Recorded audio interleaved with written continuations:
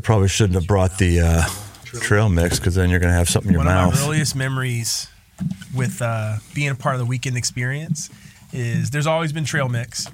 And one day I went and reached for the trail mix, and I either was about to put some back or didn't feel like I got enough. And you and Todd and whoever was in there gave me all kinds of grief. Like, the Lord gives, the Lord takes away. Whatever you get, blessed be the name of the Lord. Like, you're not supposed to. Oh, because you were taking out the parts you didn't like. Yeah, right. It's one of my earliest. Right. No, Chuck, you can't do that. No, right. No, it's right. No, if you want it, you gotta take it, right? You can't like return all the raisins. All the raisins, right? Not for sanitary reasons, but because the rest of us don't want raisins either. I mean, just buy yourself a bag of M&Ms if that's what you want. That's right. This is trail mix. That's right. That's right. It's trail mix, and you get a mix.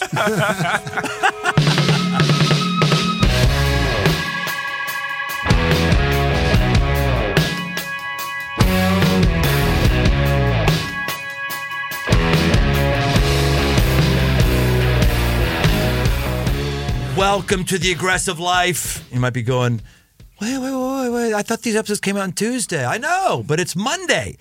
Why Monday? Happy MLK Day. That's why, Dirt. Happy MLK Day. Woo! Don't do it. Don't do it. Yes, I'm talking to you. Don't do it, Whitey. Don't do it.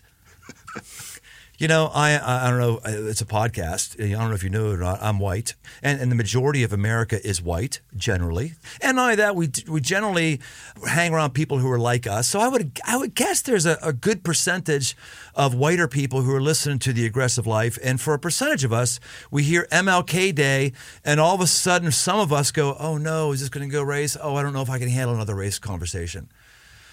I get it. I do get it. I think we're going to talk about this today. I think I empathize with you more than you might think. I may tell a story later on today that may have you nodding your head. But I want to encourage you to hang in there today, whatever your race you are, whatever your background you are. It's called The Aggressive Life. And dudes, I got to tell you, and dudettes, Martin Luther King was an unbelievably aggressive man. We're going to get into him. We're going to talk about his life, his legacy, his shortfalls, his pitfalls, his leadership, his unbelievable ability to speak. Just a fascinating guy who holistically had a life that left a mark on the universe better. And we're going to talk with a couple friends of mine. We got them in the studio today. A couple guys who have co-authored a book. I've been in ministry with these guys in the same church, or at least on the same staff with one, a friend with other. The first one is, of course, everybody who I say is friend is gets a nickname. So first we have Mingo. Mingo, Chuck Mingo. Mingo, and Mingo is his name-o. Man, thanks for having us, Brian. Yes. I love that. I love that you sing it every time. It is every time, too. It is. Because nicknames are about what I like. And I like to sing Mingo and Mingo. And we also have Troy Boy Jackson. Troy Boy, how are you? I'm great. And when I first was walking into man camp this year with Chuck, that's the first thing I heard you do was sing Mingo. So I knew that I was in the right place. You're in the right camp. All right. Gosh, I hope you don't feel like it was too mealy-mouthed just talking about race and how beat up people are about it before we even get into the discussion I want to have today. I mean, I think you're being honest about where people find themselves, especially as we come into the beginning of 2024, where I'm sure I'm probably not the only one who's bracing a bit for what's this year going to look like for our country. So I think you're recognizing where people are. I think that's real. Yeah. Well, the Martin King discussion is, I find him a fascinating guy. A lot of people just have not looked into him that much. And I say a lot of people, probably the majority of people who have not looked into him are lighter skinned. I find the guy just utterly fascinating. Which of you two wants to give us just a flyover of him and his life that the average person wouldn't know? Yeah. Well, thanks, Brian, for having us. And Dr. King grew up son of a pastor. So he was rooted in the church. He was rooted in Scripture. He was rooted in Jesus. And eventually ended up pastoring in Montgomery, Alabama. He had a doctorate. I think he wanted to be a professor or college president. And something was stirring in the water in Montgomery. And there were women who were beginning to advocate to change what happened on the buses. Rosa Parks gets arrested. And King gets a call, will you support the boycott? And his first response was, let me think about it. So he was reluctant. So he didn't think of the boycott himself. It was not his idea. Interesting. He gets drafted in because he was young and not as controversial in Montgomery. But eventually, as he saw the groundswell of momentum in the community, he says, yes, I'll support it. And then in what I think was an aggressive move, as he's 25, 26 years old, says, I'm in, I'll lead the Montgomery Improvement Association. And from that moment on, the aggressive life for him was living under death threats almost every day for 12 plus years. And going through all the ups and downs and controversies. King's funeral, I think no former presidents or presidents attended. When Coretta died, they all showed up. He was that controversial when he died. So we have this way of remembering Dr. King today that sanitizes. I mean, he was a very flawed figure, but what I am always so impressed by is the courage he demonstrated day in and day out. Far from perfect, but someone that was courageous and who got a lot of his identity and energy and courage from his relationship with God. So 25 is when he's drafted in, and he gets killed at what age? He was 39, and I guess he would have been 26. I'm trying to do some rough math That's here. fine. Yeah. 26, 30. I was just watching last night, not in preparation for today, but I just Lib is out of town for a week, which means a couple things. One, it means I spend more time in the garage working on my projects. Two, it means whenever I come to work, I bring Peanut with me. And three, it means when I watch TV, I watch stuff I know she wouldn't be that interested in. So last night, I watched the 3-part series of Wilt Chamberlain. Yeah. I thought it was fantastic. You guys seen it at all? I haven't seen it. No. Yeah, it was strong, and of course this was their agenda. Every documentary has an agenda, which is good. You got to have an agenda, or else you don't have any art to create. Right. But their thing was it was David and Goliath, and they were talking in the documentary how we all want to root against Goliath, and that Wilt Chamberlain was the Goliath that America has just gotten used to rooting against. Bill Russell got all of his championships. He didn't get any Well, he got 2. He got 2 championships. 20,000 sexual conquests, so he said, overwhelmed all the rest of the body of his work in his life. The black community didn't receive him. Kareem Abdul-Jabbar couldn't stand him because he wouldn't change his name like he did and like Cassius Clay did. And it really, as they talked about this guy and what he did, you really just got just massive empathy for him. It's really, and what gets me back to Martin Luther King is they showed him going to, I didn't realize this, the day that Martin Luther King died, it was the NBA Finals. Oh. And of course, if you know much about this whole thing, you had Bill Russell, 6'10", you had Wilt Chamberlain, who is 7 foot, as he said, 7 foot and 1/16 of an inch. To be specific. Yeah. Right, exactly. So when King is assassinated, they get together and both locker rooms said, we can't play tonight. We're not going to do that. So they went and told the league, and the league was going to abide by it, but then some other voices came to him and said, respect if you don't want to do that, that's fine, but I think you really ought to reconsider this, because having the country have something else to be diverted by for a couple hours might be actually good.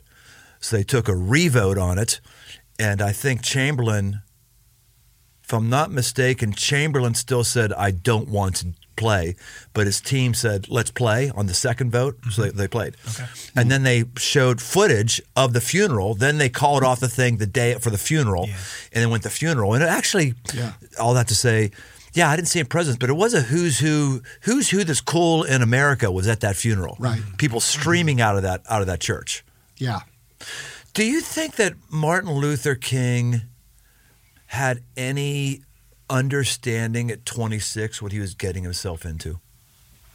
It's an interesting question to ask. And I think about, actually, I know this because Troy and I went down there. So when he was the pastor of Dexter Avenue, he had a parsonage, and that parsonage is the place where it was bombed. It was bombed, and thankfully his family, and Troy, correct me at any point if having a good friend who's also a PhD in civil rights history makes it really hard to talk history. But especially it's always good when white people correct black people. That's wonderful. That is always good. I don't have any experience in that. But you don't have racial humor. That's our first bit of racial humor. Much more to come. That's right.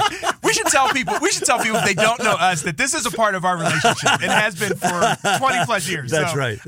In case you don't know Chuck, by the way, Chuck is African American. He's been a right-hand guy of me on my day job at Crossroads, been the number 2 teacher forever, was all that stuff. And African American. Troy is not.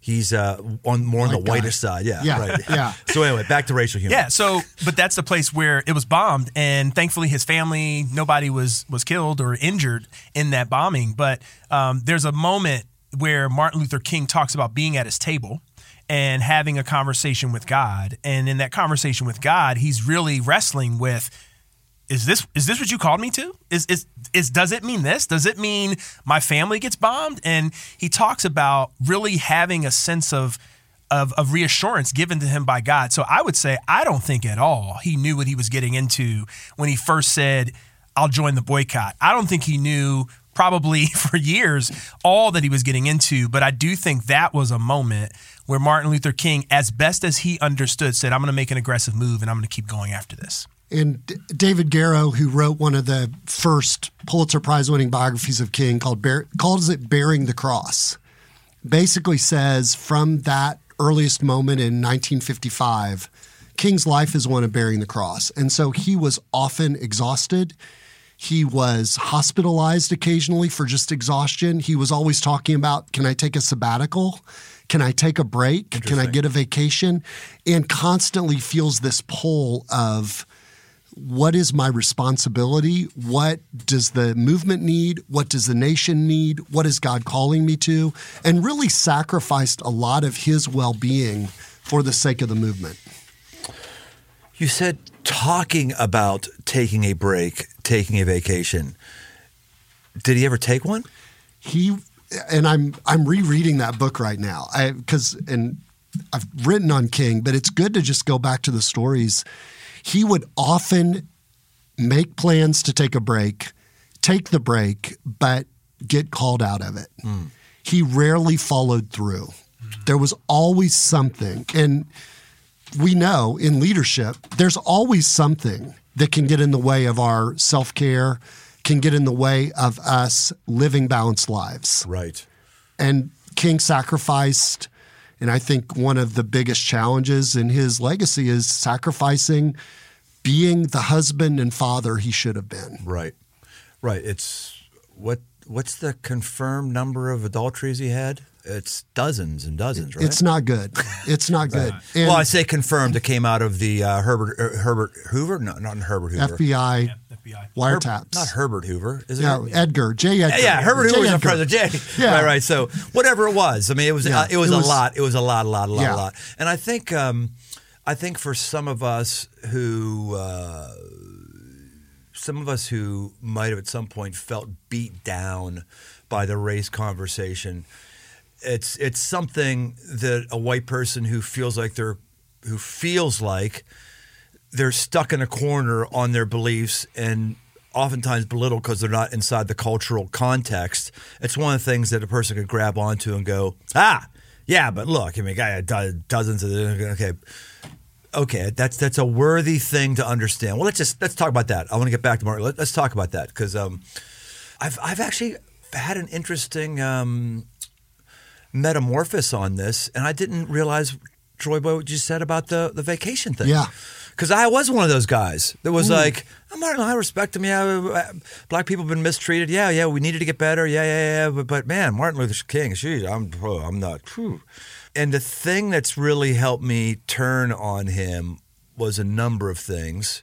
First, just seeing the body of his work. I'm not deifying the man. I'm not saying he didn't have to answer to God for his sexual improprieties. I'm not saying that. But seeing the body of his work, of how he improved the lives of millions of people, right? Mm-hmm. And then the other thing I've thought about, and you just gave me another data point, was I'm big on hobbies. I'm big on excursions. I'm big on hunting. I'm big on restoring things. I think it's one of the ways I haven't cheated on my wife and done X, Y, Z. I think a lot of guys and women, when we don't have that, somehow recreation is going to come out, positively or negatively. And so that was probably his only form of recreation that could come out. And when you're depressed and you're overworked and you're carrying the weight of the world and you don't have the boundaries and don't make time, it's going to come out in ways that are destructive. And that was true. I mean, he was clinically depressed at the end of his life. I have a friend who DQ'd out of ministry years and years and years ago. And the sad part about it wasn't just that he DQ'd out, but that he told his board, I'm fried. I got to get out of here. And the board was, well, we need you here. We got bills to pay, and I don't know how we're going to be able to work without you for 3 months or 6 months. You need to stay in the saddle for a bit longer. Well, they had a much, much bigger problem. Yeah. A year later, massive problem that they dealt with for like a decade because of that. Tough. Okay, what else about Martin Luther King is something that we should be inspired by? So I'm glad we got the let's put the marital indiscretions aside. We've all done things that have been awful. Hopefully none of us have done dozens of adulterous affairs. But we got to look past that and see the body of his work, the body of his sacrifice. What kind of things can the average person learn from MLK that we could apply to our lives? Well, I'll start with one, which is Dr. King said regularly, I'm a symbol of the movement. I am someone who's been elevated. I'm someone who is able to communicate. Dr. King was great at communicating across race, across ethnicity. One of the best speakers, I think we would say, in U.S. history, 100%. Global history. He also, at his best, was very careful to say that the reason the civil rights movement is happening, I didn't start the Montgomery bus boycott. I didn't start the civil rights movement. I wasn't there on Bloody Sunday crossing the Edmund Pettus Bridge at Selma. That was John Lewis and Hosea Williams and others. For the average person, if we think I'm not like Dr. King, well, yeah, probably not.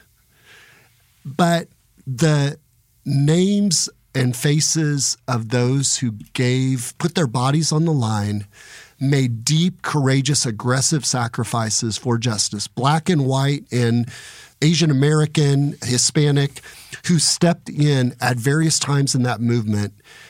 I'm inspired by that. I'm inspired, and Chuck and I went to Selma and just read, there's a foot soldiers of the movement in Selma, and it's names you'd never know. But it's the Joanne Robinsons and the Rosa Parks, who was go ahead, and I want to share one story in a minute, but what would you say to that? Yeah. No, I agree with what you're saying, though. I think the other thing that I respect about Dr. King is that I don't think he ever stopped being a learner.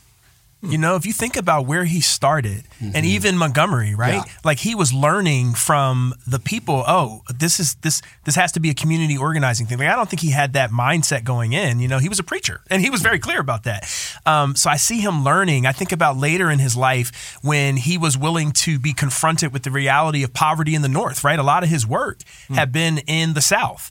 But then he goes to Chicago and he winds up actually moving to Chicago and living in kind of around the poverty that was a part of the northern cities, because one of the myths was that life was so much better in the North. And that really shifted him. You know, he caught a lot of flack for his very, very vocal disagreement with the Vietnam War. But again, I think he was willing to be a learner.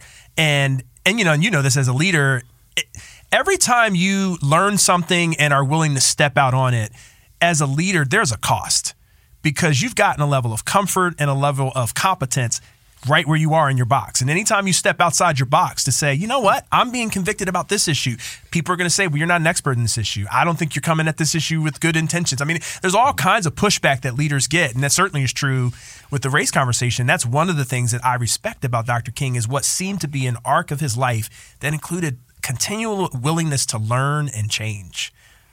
I like that idea that he He didn't initiate it. That's a really good thing for all of us to remember, is that I think we all feel like, I hope that God uses me or to start this thing or become entrepreneurial XYZ, and we just got to be faithful in what's before us. Yeah. That's pretty cool. And even, let's go back to some history here, okay? You mentioned Bloody Sunday. Yeah. I first heard that term with the U2 song, Sunday, Bloody Sunday. And that's Ireland, right? Right. Yeah. Who's U2? Who is U2? I'm just kidding. Who's U2? I'm just kidding. I know you're black, but you're also American. How can you not know U2? I'm just kidding. Really, really, really strong. But when I heard that song, I thought it was a mashup between Martin Luther King and Jesus, and Sunday, Bloody Sunday was Jesus on a cross. Mm-hmm. Oh, wow. Yeah, right. Wow is right, because like, oh, no. Actually, he died on a Friday. That was Friday. Right? He died on a Friday, not Sunday. Friday was bloody, not Sunday was bloody. But you're giving Bono a pass. You're giving Bono a pass. You know? Yeah, exactly. Completely. It's just art. I don't listen to the words. But that's just, classic upper middle class white guy stuff. It wasn't like inherent in my story to understand that. So there could still be some people like, what, Sunday, Bloody Sunday, Selma Bridge, John Lewis. Whoa. Take us back to what was that? Yeah, 1965, right? And at that point, I think they were very clear that what we need is a Voting Rights Act, a National Voting Rights Act. And so the work that was happening in Selma was really drawn, and then this is where I lean on Troy. So there had been some violence in Selma, right, that kind of predated that. So why don't you tell that part of the story? Yeah, there was a young black man who'd been killed. And this comes after the Mississippi movement in 1964. So if you've ever seen Mississippi Burning, and Goodman and Cheney and Schwerner were three young civil rights workers who were lynched in Mississippi in 1964. They were working on voting rights big time. And the movement really shifts to Selma in Alabama because of Dr. King and the Southern Christian Leadership Conference and other organizations saying this is where we want to focus. When this young man is shot and killed, they say, okay, we're going to go after – we're doing marches regularly to get people registered to vote. They kept getting pushback, and they finally decide we're going to go march on the Capitol. We're going to start marching. They knew they were going to meet hostile forces, but they decide to march anyway across the Edmund Pettus Bridge, and there was Sheriff Clark, and the blood, the brutality follows. They just opened up fire. Basically, not guns, but clubs, batons, beating, kicking gas. people, concussions, horror. And this was about not just the right for non-white people to vote, but also to not have to take a test before you voted. Not have to take a test, not have to pay a poll tax. Yeah, there's so many things. So in other words, up until what date? 1960? This was 65 in August. Until 1965, if you were black in the South, that's not that long ago. That's when I was born. Right. Yeah. To vote, you're black, you can vote. But first, you have to take a test. We know that you're smart enough. And I saw that test. Americans would not pass that test today. I don't think I would pass that test today. It was very hard, very tough. Well, some of the tests were asinine. Some of the tests were how many raisins are in this mixed nuts jar. Like that was literally one of the questions. And obviously, no one's going to know that. Yeah, and so they were basically saying we need voting rights protection, and part of that was to have overseeing, because elections. We've learned way too much about elections the last 8 or 10 years as a country, but elections tend to get administered locally, and they're overseen by states, not the federal government. So part of it was to say we need some folks to be able to make sure at the local level, at the grassroots, that people are being treated fairly, because that's where the worst things were happening in these small counties where people would sometimes even be brutalized for just continuing to try to register to vote. Yes. So what do you think at this point? What do you think? How should we view Martin Luther King? Yeah, I think part of this is rooted in kind of my Christian belief, which is, all God has to work with is broken people. And so if you look at me, I am disqualified in a lot of ways for the ministry that I lead and for the things that God has called me to do and be. And so I think that's true of Martin Luther King.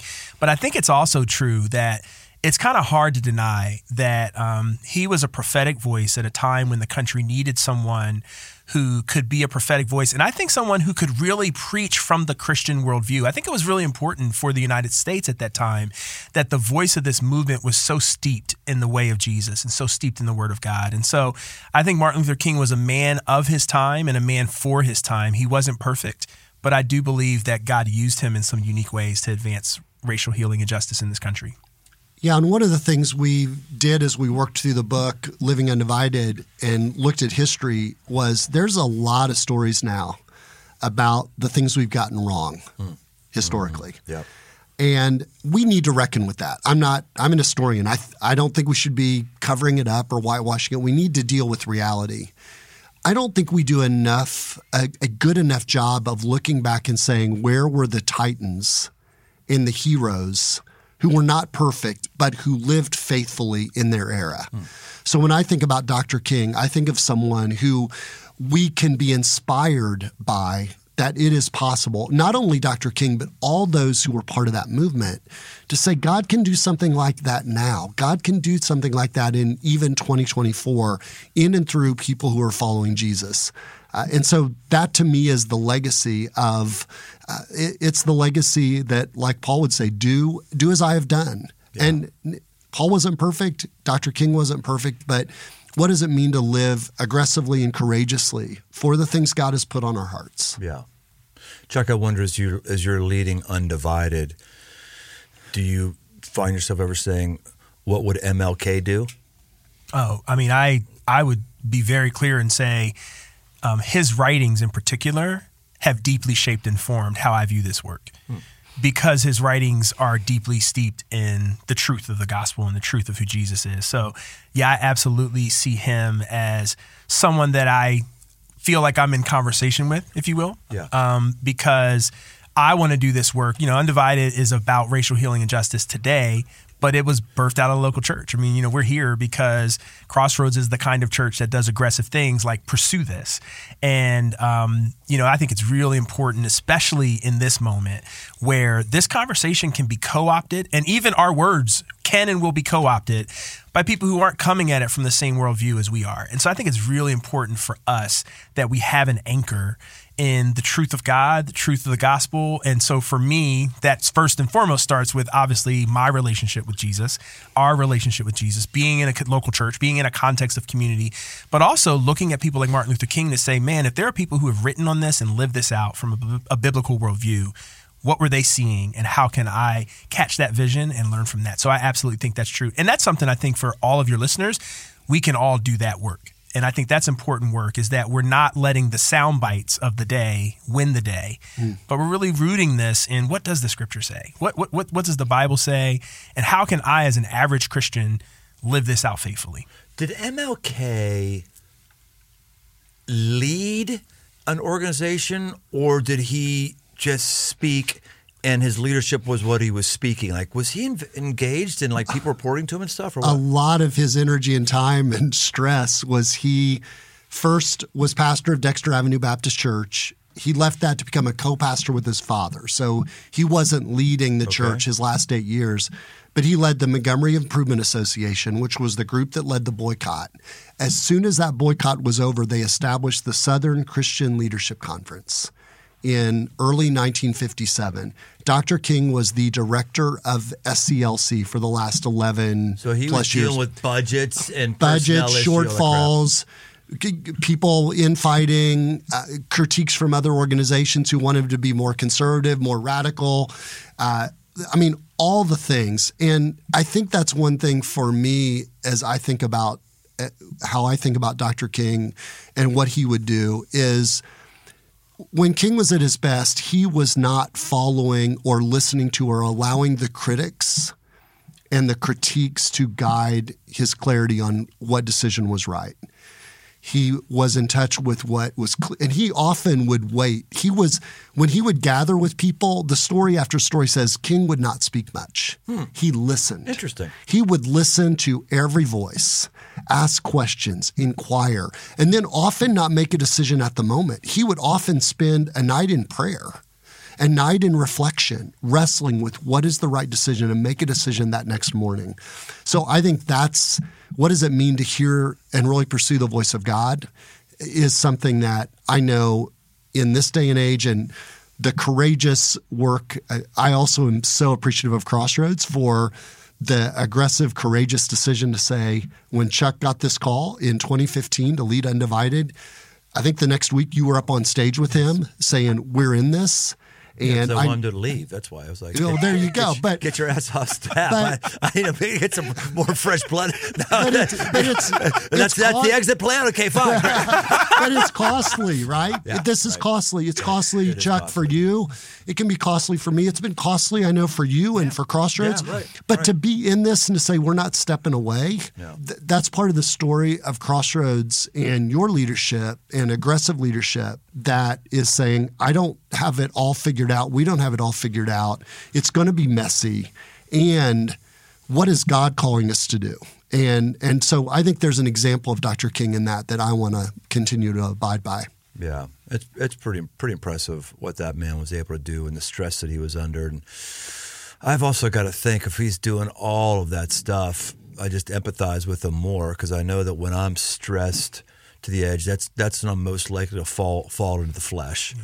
So I'm curious, like all the adulteries, I'm assuming it didn't happen immediately. I'm assuming it happened later on. I'm also assuming that as great of a speaker he was, he probably could have been better because I bet he was phoning it in so frequently because of the pressure, and that was the whole thing at the mall, right? He phoned that in, didn't he? He just added that the whole part that we know, the content of our character. You know, I have a dream that we will be judged not by the color of our skin, but the content of our character. That was a woman in the front row who prompted him, say that thing. Tell him about the dream. Right, tell him about the dream, which he had said before. Jackson. Yeah. And her name is Vanilla Jackson? No, Mahala. Okay, Vanilla Jackson. Vanilla Jackson. That's another one of my nicknames. She would be Vanilla. If she'd my friend, she'd be Vanilla. Vanilla. She wouldn't need a nickname. It would just be Vanilla. But I thought interesting, that his most memorable thing that we all talk about wasn't even supposed to be in that speech. It was just tacked on, And he was, though, someone that put in the 10,000 hours. Yeah, right. So early on in some of the work, he wrote out every sermon until the boycott. He had it typewritten. He did it manuscript, and then about 6 months into the boycott, that almost stops completely. And people would say King would get ready for a speaking event, and he would get out a piece of paper while they're getting ready to introduce him, and he would write down his outline, and he would just go. He would have one sheet with maybe 20 words on it.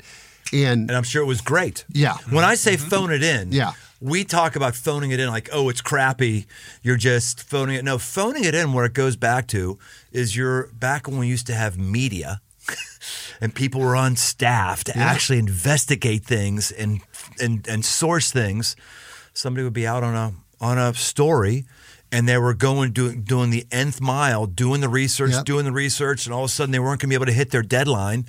So they had the whole thing written, but they weren't going to be able to get there and actually write. So they called somebody at the news desk, and they read them what it was. They phoned it in, and they typed it out. I didn't know that story. I didn't know the context. No. Yeah, that was the whole thing. Investigative for you. Your phone. It wasn't like today phoning it in is you're not even trying. You're not even trying. No, you're on it. Yeah. You're phoning it in. So when I said he was phoning it in, I'm not saying he's not trying. I'm saying that because of the number of things that he was doing leadership-wise, you cannot do a manuscript and rehearse it again and again. You can't. No. Right. It's not. And in fact, if you do, one of the most heartbreaking stories. This isn't a pastor's podcast, but I'm a pastor, so I got to bring it in once in a while. One of the most heartbreaking things was we've had a dearth of just a number of young pastors over the last several years that have committed suicide. Mm-hmm. Wow. Mm-hmm.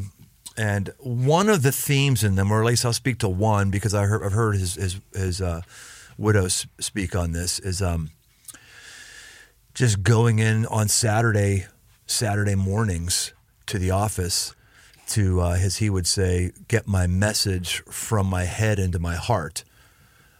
But as she said, it was to handle your performance anxieties and to get your talk memorized so you would look good on Sunday. Now, I'm putting some words in her mouth, but that's basically what she said. Where am I going with that? Where I'm going is I don't know anybody who leads something really, really well and has the same message preparation skills that they used to have. You can't. One of the things has to die. Your message prep has to be different, not awful, but it's got to be different, or the organization you lead is going to fall into disrepair. Yeah, that's for sure. Completely. Yeah. So I empathize that with him, and he's probably, and actually, as I've adjusted my speaking, my rhythms or how I actually prepare, they look a lot different. But I think my quality's probably gone up because you're right. The 10,000 hours, you just get whereas a 30-year-old you needed 6-page manuscript with highlighters. Right. Once you get so much in, now you're like, okay, I got something here. I'm good to go. So yeah, and it's coming out of lived experience and it's more authentic. Right. Yeah.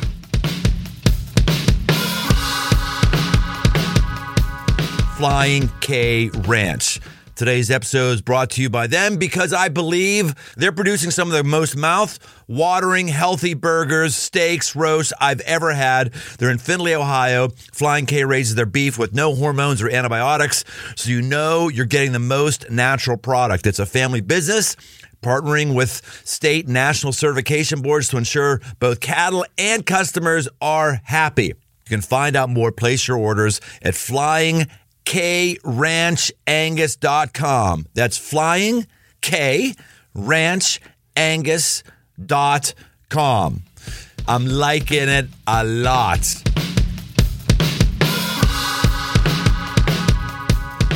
All right, so let's talk about your book that you guys have co-authored together, Living Undivided.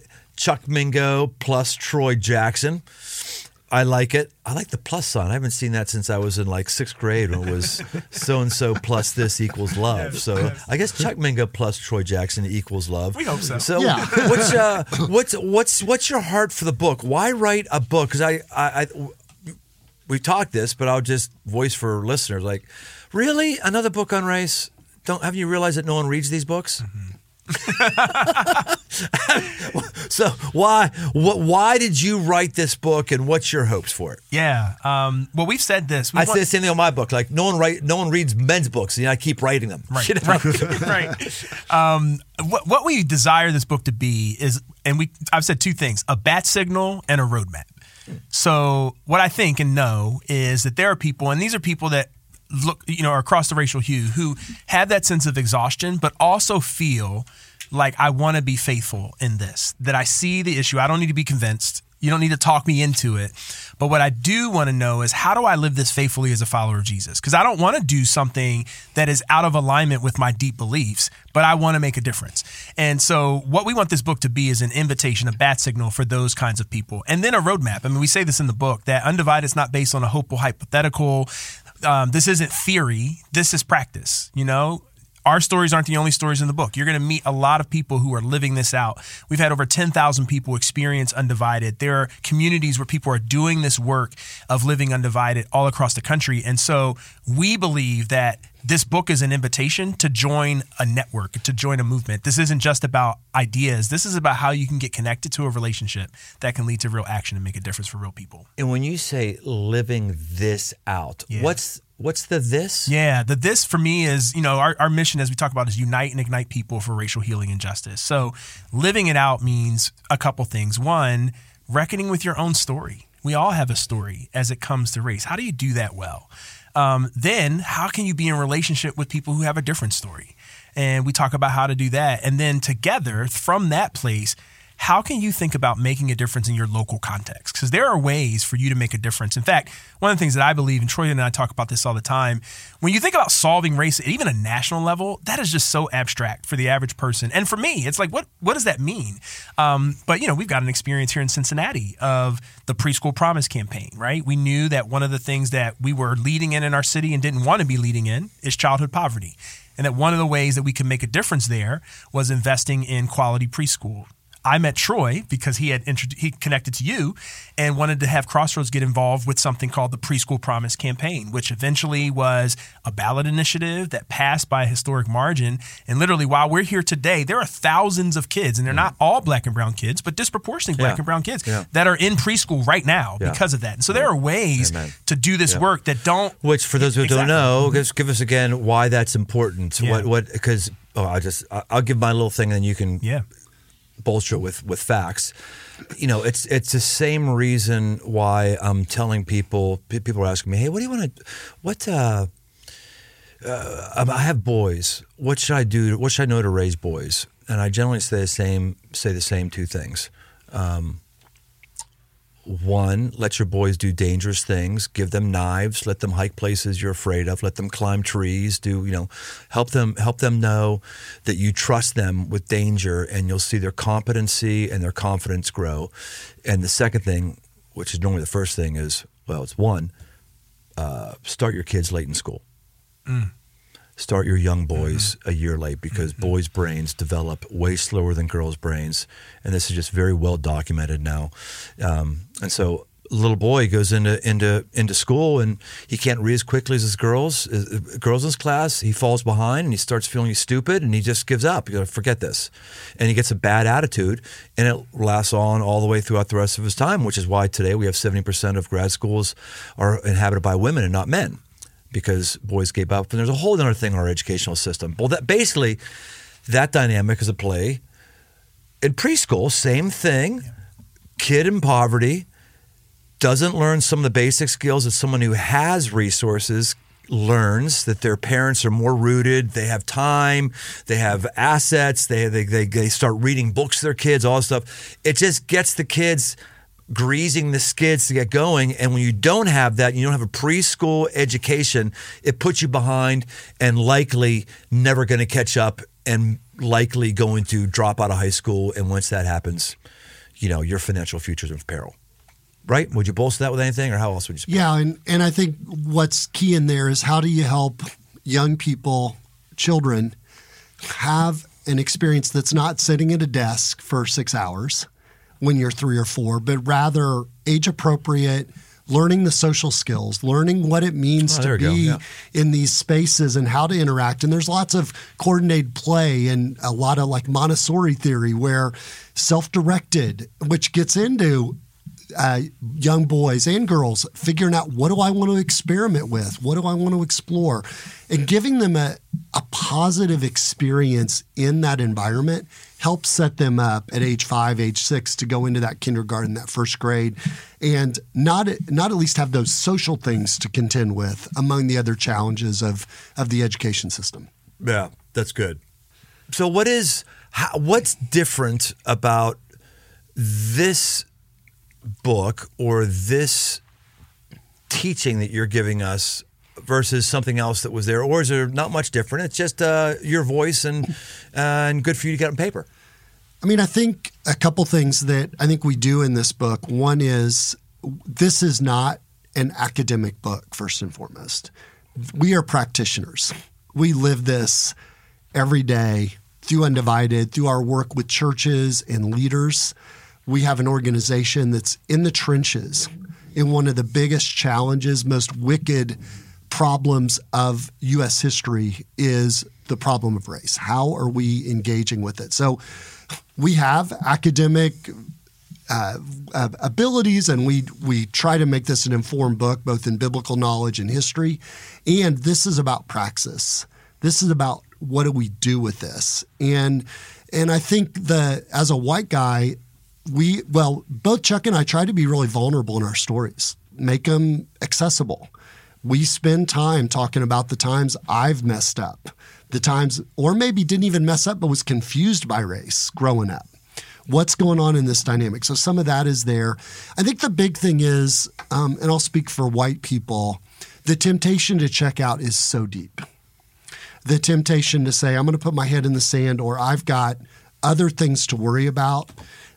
It's very deep. And the consequences of avoidance will continue to crop up in our churches and in our nation. So where we want people to be is not riddled with guilt or shame. We may have to go through some internal work. And what does it mean to be confident as people created in the image of God, to be in relationships across race and ethnicity, to be on God's kingdom purpose together? Yeah. We think we provide examples and stories and a pathway and a roadmap for white people, black people, folks from different ethnicities to say, I have a place in this. I'm welcomed. I don't need to be second guessing myself, worried of making a mistake, but I can be me and be part of this. Yeah. And that's our invitation. Yeah. I absolutely feel the desire to check out 100%, but it's for different reasons than you mentioned. Okay. My reasons for wanting to check out isn't. I see the problem. I see that if your skin is more brown than mine, you've got some more difficulty ahead of you than I do. I think the data is pretty clear in the anecdotal stories. I think that's very clear. I see that, but that's not for me. It's I'm tired of being policed, that my thoughts or my views aren't true just because I'm white. Mm-hmm. I'm sick of it. I'm just sick of it. I'm tired. It just pisses me off, quite frankly.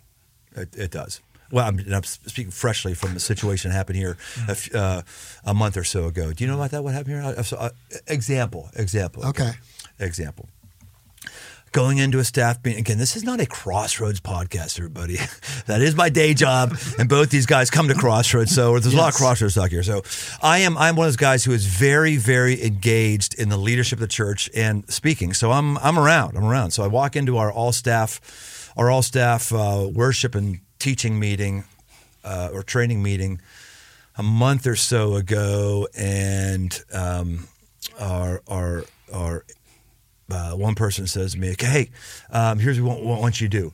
We want to do a little fun thing. We want you to get up on stage and say, hey, Crossroads is going to be, we are concerned about diversity, and we're going to be doubling down on diversity and making it really important thing. And then you're going to turn it over to Kyle. And then we're going to do something really, really funny with it. We're going to have this and that." And they explained this thing to me, and I went, "Really? You want me to do that? African American?" Yeah. And then number 2 in command of this whole thing comes up. He's an African American. Trust both of them very, very deeply. Good, very rooted, very, very solid people. And I said, "You think this is? You think I do? You don't think I'm going to get in trouble for doing this?" No, it's going to be great. Okay.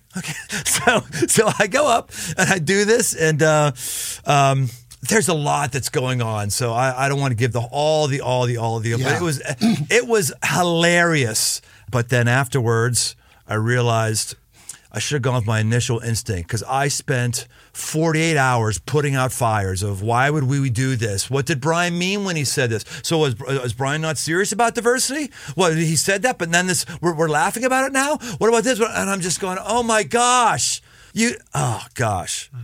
So I think that's where I think it's a lot of us are. We're like, okay, we do understand, at least more than we did, that this is a problem. But we're just so sick that we don't understand enough, or you're not doing enough, or if you did, you would say this, but you said that, so you must mean that.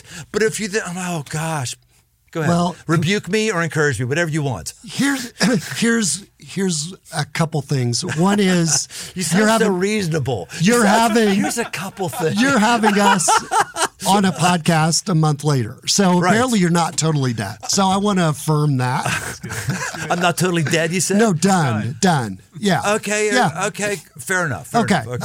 So well done. I think the other thing that But I didn't want to have you on the podcast. Well, there we go. I only said that. Somebody said we had Chuck Mingo. That's the only. There we go. Well, so go ahead. I appreciate the encouragement. Go ahead. No.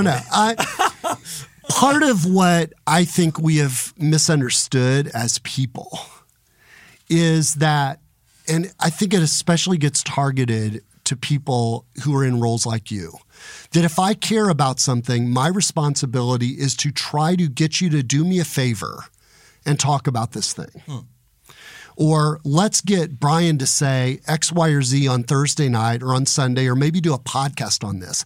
Let's try to get, how many hours a day or a week or a month are people pulling on your shirt saying, would you talk about this? Would you do that? Yeah. And a lot of times it's just asking you because, hey, it's the right thing to do, or do me a favor on this. And part of what we try to teach people is start with people around you. Build something. The ability to get Lyndon Johnson to move on civil rights was not by waving your arms at Lyndon Johnson for 5 years. They may have done some of that. It was they did some stuff on the ground. They built some things. They organized. They were activated. They got involved. And they built enough, and we often have a very negative view of power. They built enough power, which basically means the ability to achieve purpose. Right. To go to Lyndon Johnson, to go to those in authority and say, here's what we demand and here's what we're bringing to the table. Right. And so I'm always encouraging folks to look inward.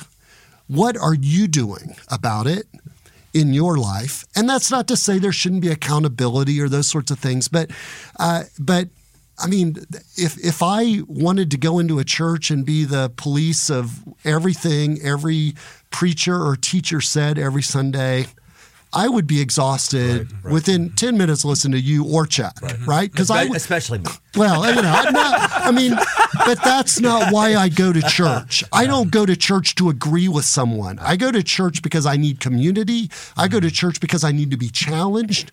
I go to church because that's the body of Christ. And I feel like that's part of what it means to be faithful to Jesus. I don't go to have someone tell me what I already think or what I already believe. Yeah. And again, when I heard the story, what they were going to do, there was like a white Jesus, a black Jesus, an Asian Jesus. I thought this would be really funny, but something inside me said, dude, you've taken your lumps. You can have somebody else intro it.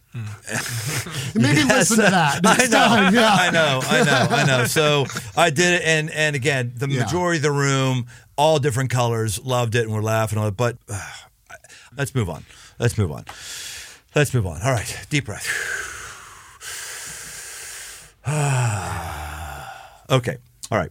So the book, which I've gone through a number of times. You guys have done a number of revisions on it, and I think it's helpful. I think it's helpful and good. What's your dream for what happens with this book and what happens with race relations? And I know it's also just not. It's not a white-black thing. It's a white-brown thing. It's a Korean-black thing. Absolutely. It's all of the all things. Yeah. And by the way, how do you think we are as a country? Think we're getting better, a lot better, not better, getting worse? Do you think we're just? You think we're talking about it, but nothing is substantively changing? Do you think that things may appear to be worse just because people are talking about it, but they're actually getting better? Yada yada yada. What's your personal opinions on that? Boy, that's a tough one, because I do think I forget who said it. If you answer it, someone's going to be upset no matter what you say. Where you stand depends on where you sit, right? I mean, that's just true. I've been thinking about this a lot lately. I think about where we are with race like acne. And I know that sounds crazy to say, but in a previous life, you know that I was a pharmaceutical salesperson. So I was involved in pharmaceutical sales. And one of the things that I sold were medicines for acne. And one of the things that's true is if you have acne and you apply medication, we would say this over and over again, it's going to get worse before it gets better. Like, that's just true when it comes to acne medications. That's true if you think about it with a lot of ways that we apply medicine to our bodies. And if I think about what do we need as a country, if you think about it not just as different opinions, but as a sickness, like there is a heart sickness of division. There is a heart sickness that we've been impacted by. Any medicine applied is probably going to make it feel worse before it gets better. And I think that's where we are as a country. Is I do think there's been a raising of the conversation again. Certainly, if we think about the last 4 years, not that it's ever gone away, but there's been an elevation. I think we can all see 2020 as an inflection point. And there have been various medicines being applied to this problem, this challenge. And so I know that for many people, it feels like it's worse. Like maybe we were better off when we weren't talking about it. And I would argue that's never true. Because again, going back to acne, once you get through that difficult phase, you actually do start to improve. Now, I am not under the opinion that we're ever going to solve this one. I believe that this is a fundamental human issue, a sin issue, and we're never going to be perfect on this. What I do believe and what my hope is, you talked about what is our hope. My hope is that if you were to go out 10 years from now, 20 years from now, one of the stories that would be unavoidable is that something happened in the church. Something happened. There was a shift in the church. And I'm not saying this is all us. I'm thinking there's a lot of ways God's doing this, but that the church of Jesus, specifically in America, but not only in America, is reflecting a kingdom picture of unity and diversity in a way that they never have before, and you just can't avoid it. And so for all the people who want to write off church people for this reason, my hope would be that 10 years from now, 20 years from now, you just can't write off that the church is living something different. They're playing from a different script. That would be my hope. Yeah, I like that. Yeah, and not much else to add. I will say that we never know when a breakthrough is going to happen. And I remember hearing James Cone, who has written The Cross and the Lynching Tree and Spirituals and the Blues, and one of the great theologians of the 20th century in the United States. He came here in 2016, and we were asking him about, Trump had just been elected. There was a lot of tension in the air. Not that tension's gone anywhere the last 8 years. And one thing he reminded us of is that no matter where you're sitting with the struggle of race, that those who were enslaved resisted, prayed, tried to bring liberation for a few hundred years. It didn't get better until it was enough, and it did. So what does it mean for us? I don't see anywhere in Scripture where we're promised things are going to get better. Yeah. The enslaved Hebrew people, 400 years, right? That's generation after generation of people undergoing oppression. Yeah. What we're called to is to be faithful and to struggle together and to be in community. Yeah. And so what I'm confident of is that is possible, and it's most possible in the church. And if people are going to take Jesus as credible in the United States, we have to do a better job of being in struggle together and community together in pursuit of racial healing and justice. It's a really good, it's not good, it's a stimulating thought that this is never going to get solved because it's a human condition. It's almost, I haven't thought about this before, too, just said it. It's like, Jesus says, you'll always have the poor among you. He obviously doesn't mean don't care about the poor. Right. He always doesn't mean don't try to eliminate poverty. Right. But he just said this is kind of a condition of this world. So you're saying probably in a similar way, this is sort of a condition of this world. There's always going to be some level of racial tension. Yeah, totally. Fascinating. Totally. Fascinating. All right. Hey, the book is called Living Undivided, Loving Courageously for Racial Healing and Justice by Chuck Mingo plus Troy Jackson. And if someone wants to get this book or find out about your work, give us the advertisement. Absolutely. The easiest place is to go to undivided.us. Undivided.us has everything you need to get connected with our movement. We'd love to engage with you if you think, hey, this is something I want to pursue with my church. And you can also find all the information about purchasing the book there as well. Undivided.us. Awesome, guys. Thank you. Thank you. Hey, I hope there's something you found here. This is, again, not the Interesting Thoughts life. It is the aggressive life. So maybe that means you're going to strike up a conversation with somebody who's got a different skin tone than yours. Maybe it means you're going to do something like you wouldn't normally be turned on to reading a book about race, but maybe you're going to pick it up. Maybe it means you're going to write a note to somebody who's been involved in this work and encourage them. I don't know what it is, but why don't you do something? Let's be aggressive. We'll see you next time on The Aggressive Life. Thanks for joining us on this journey toward aggressive living. Find more resources, articles, past episodes, and live events over at briantome.com. My new books, repackaged edition of The 5 Marks of a Man and a brand new 5 Marks of a Man tactical guide are open right now on Amazon. If you haven't yet, leave this podcast a rating and review. It really helps get the show in front of new listeners. And if you want to connect, find me on Instagram at Brian Tome. The Aggressive Life is a production of Crossroads Church, Cincinnati, Ohio.